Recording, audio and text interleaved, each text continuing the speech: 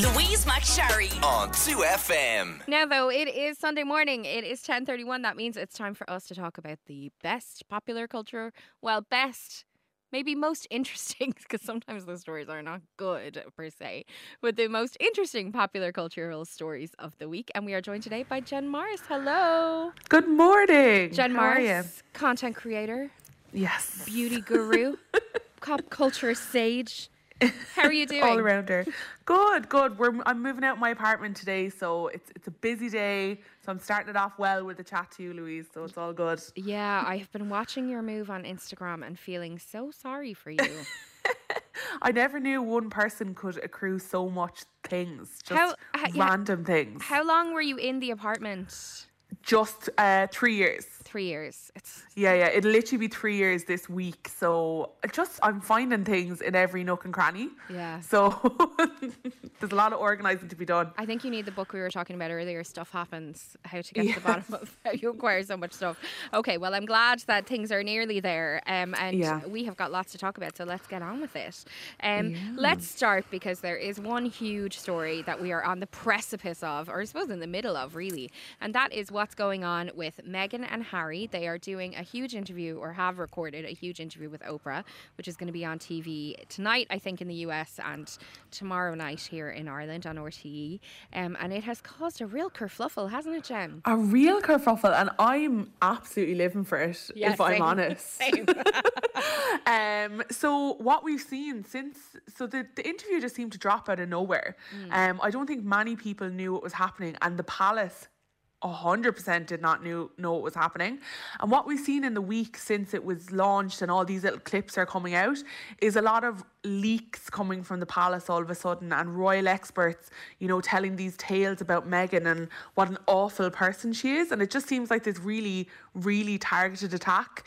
But I think people are very, very excited to see kind of behind the wall that Meghan and Harry have created. So it'd be very interesting to see what they say. I think I'll be glued to Twitter tonight. Oh my God. To see what's happening in the States. Like, honestly, I cannot wait, because it does seem like, they're really going to talk. Like, even already we saw, and we talked about it last week on the show, Harry doing the James Corden thing.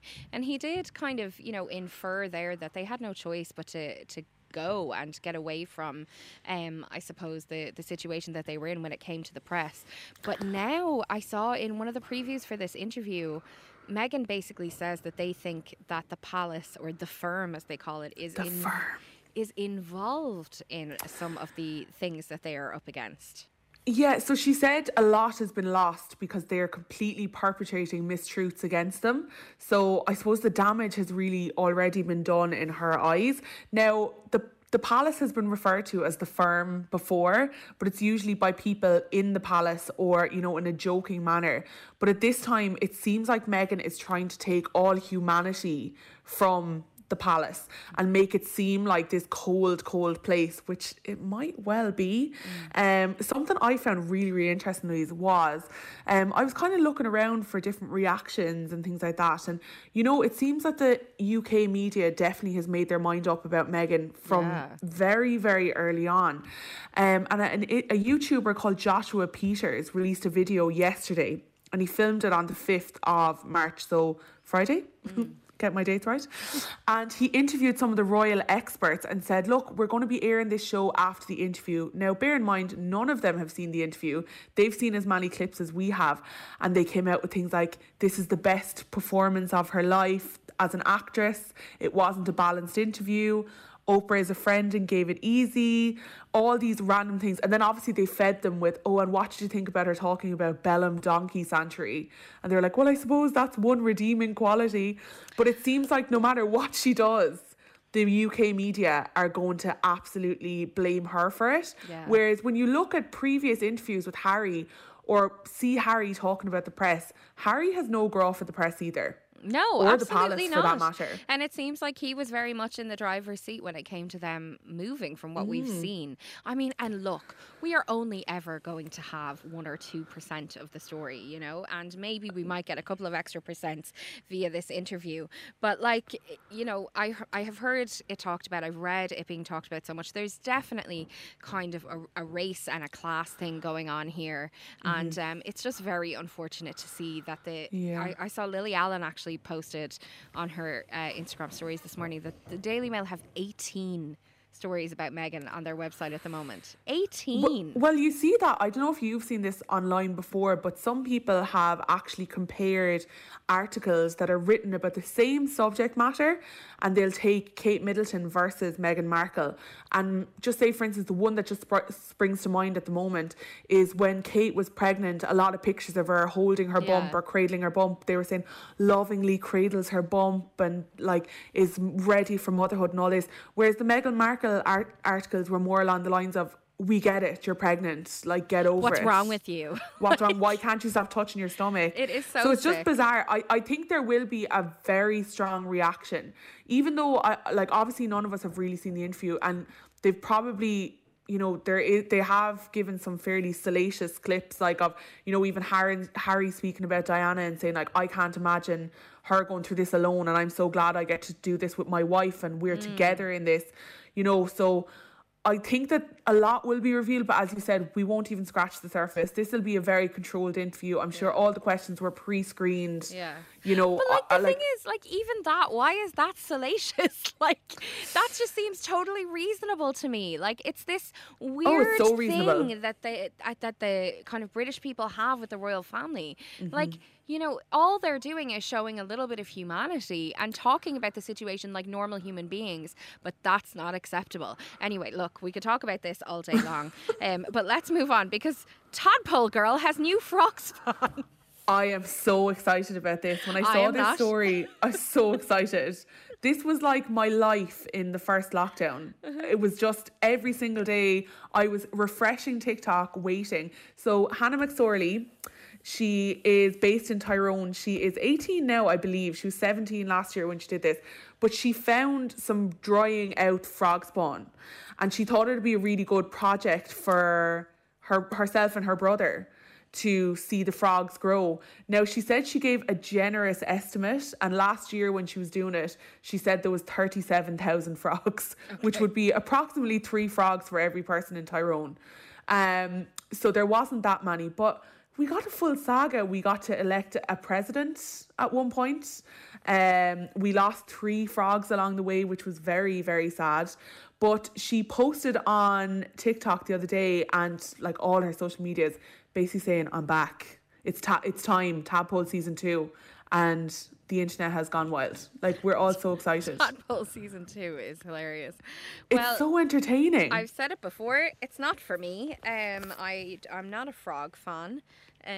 But I'm happy for everyone else. So yeah, you know, I don't know. enjoy. It's really fascinating. And then my favorite, I had to put this in.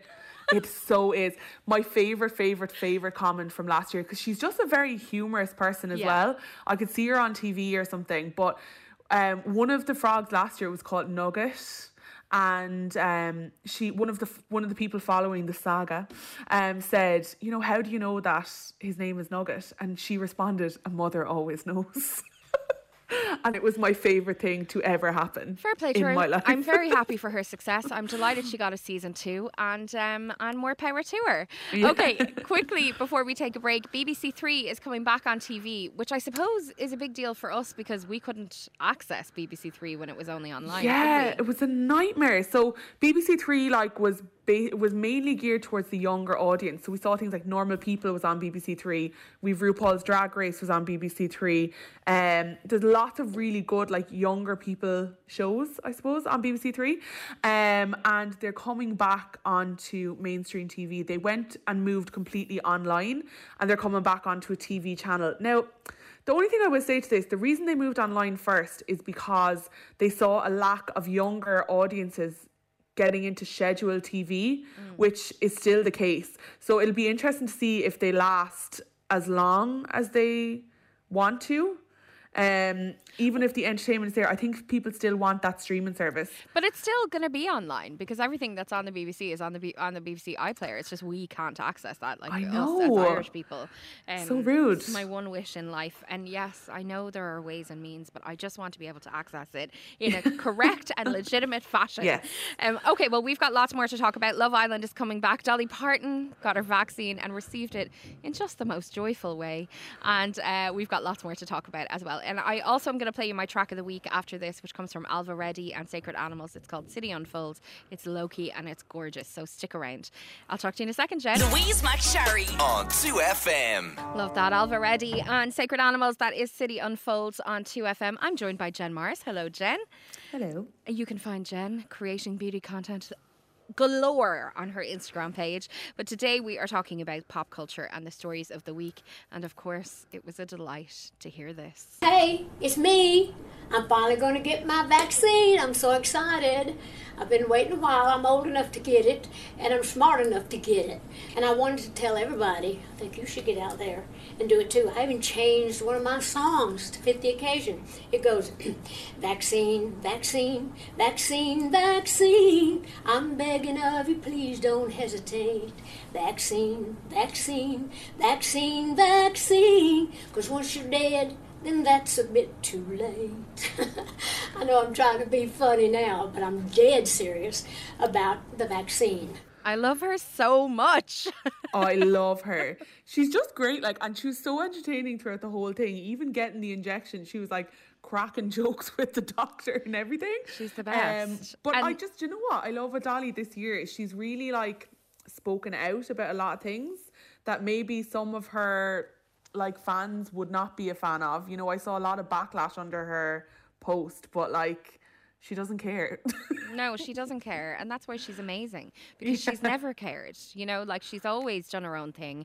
And as she says herself, you know, she modelled her look on what her mother called the town trash. You know, the woman in their community who wore red lipstick and had long nails. And she is just a joy. I've loved Dolly for my entire life.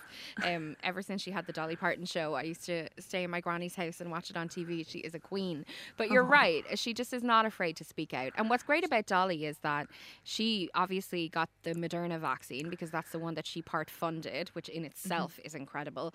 But she is the right age and the right demographic to really get people mobilised in terms of taking the vaccine. 100%.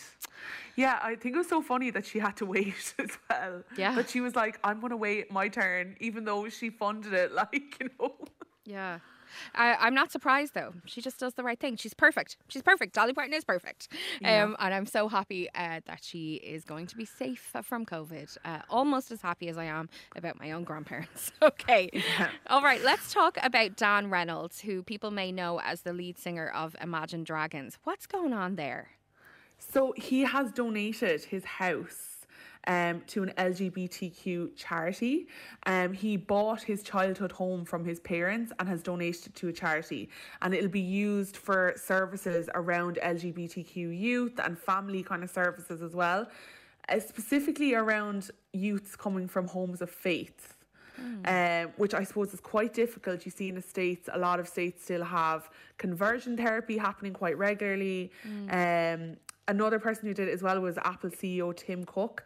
So the charity itself is called Encircle. And they donate homes to it, so to make centres in areas where there's LGBTQ youth at risk. Wow, that's amazing. And how nice to think, you know, I love particularly the narrative of the fact that it was his childhood home, and so you know, it really reflects well the fact that a lot of people don't feel safe in their childhood homes. Yeah, and I thought it was very, very interesting as well. There was a stat in the article that I read about it that said that, you know, obviously there is conversion therapy happening in the States, and 34 states still have it legal, and 58% of the LGBTQ community live in those states.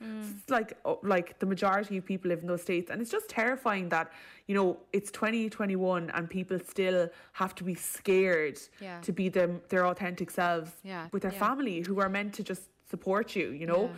So this charity seems to be really, really good because it's helping people build those bridges as well. I suppose if there is a broken home, or maybe a parent who's very religious who doesn't, you know, this is a big kind of challenge to their faith. You know, it's helping them come around and realise that it's still your child. Nothing has actually changed, you know. So I feel like it's a really, really positive thing. It's actually amazing. Yeah, let's talk now about, on a completely different tack, let's talk about Taylor Swift and Netflix, because they have annoyed her. Yeah, so it's the same old tack again, really. Taylor Swift is really annoyed at the Netflix show Ginny and Georgia. They made as she said, a deeply sexist joke about her dating history. The joke is basically, you go through men faster than Taylor Swift, okay? So, like, it's been long spoken about and joked about, and I'm sure Taylor finds it very, very irritating that her dating life is fodder for people. But I saw something really interesting the other day, and I never, ever, ever thought of it this way. So she often brings up the example, but Ed Sheeran writes about his girlfriends, all these male artists write about their girlfriends, but I couldn't name a single one of Ed Sheeran's girlfriends. Whereas, like, the reason people are so fascinated by Taylor and Taylor's dating history is because they can say, oh my God, that song's about Harry Styles, or that song is about Joe Jonas, or this song is about so-and-so. So the fascination is more about the fact that these are celebrities that she's dating. Like, I don't think it's as rooted in this deep kind of sexism as it seems to be. I don't know. Like, I think you're right. I think the fact that they're famous people is part of it. But I think her point is that, like, and I think one of the reasons she was so annoyed, and she said in her tweet, like, Netflix, this isn't a good look for you after Miss Americana, because she did a documentary with Netflix where she addressed all of this within the documentary. So that doesn't look good for Netflix. No, it doesn't. But aside from that, I think you're right. I think there is a level of interest that comes with the fact that she dated famous guys. But it's also been a very long time since she wrote those kind of songs, and she's been in a relationship for years, and her previous relationship was for a couple of years. And I think her point is that, like, yes, as a woman in my late teens and early 20s, I did date lots of different guys, and that's totally normal.